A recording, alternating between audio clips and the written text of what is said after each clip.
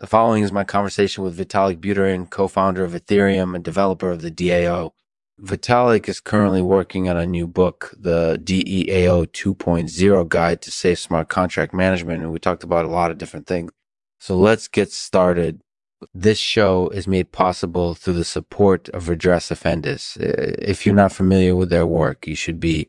They're the experts in providing affordable, reliable, and sustainable redress services to those who've been wronged. Visit redressoffenders.com today to learn more and to find out how you can get involved in their work. Thank you for listening.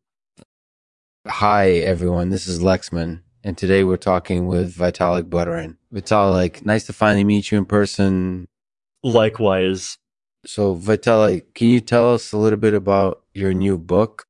Yeah, so the DAO 2.0 Guide to Safe Smart Contract Management is my upcoming book. It's going to be a guide on how to manage smart contracts in a safe way, and it's going to be released later this year. That sounds really exciting, and I'm sure a lot of people are going to be looking forward to it. So can you tell us a little bit about what the book is going to cover?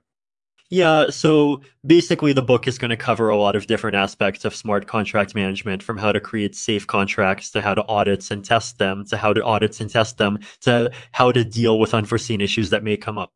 That sounds like it'll be really helpful for people who are starting out with Ethereum or who are already using Ethereum and want to make sure their contracts are safe. So it'll be a really valuable resource for them. Yeah, absolutely. I think it'll be really useful for everyone who uses or plans to use Ethereum in some way. That sounds like it would be really good for developers and users alike.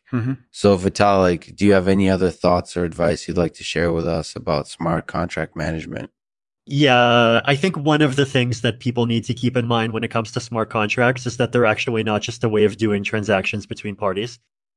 They're actually a way of formalizing agreements between parties. And so if you're not careful with how you handle smart contracts, you could actually end up violating the terms of the agreement that you've made.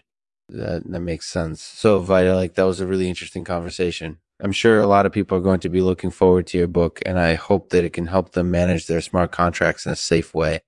Thanks for chatting with us today. Thank you. It was my pleasure.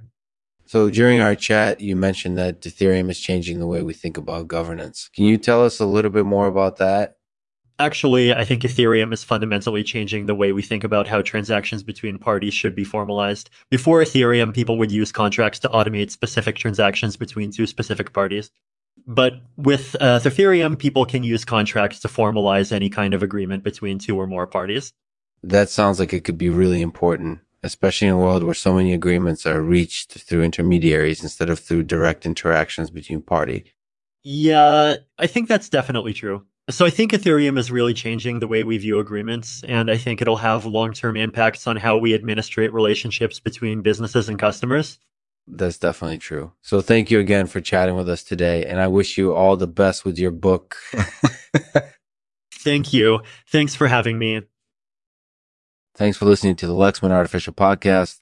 If you enjoyed our conversation with Vitalik Buterin, please leave us a rating and review on iTunes. And if you have any questions or comments, feel free to send us an email at lexman@theexacttarget.com. You can also follow us on Twitter at LexmanArtificial or on Facebook at facebook.com/LexmanArtificial. Thanks for tuning in. And to end this episode, a poem named The Mask by Sylvia Plath. The Mask.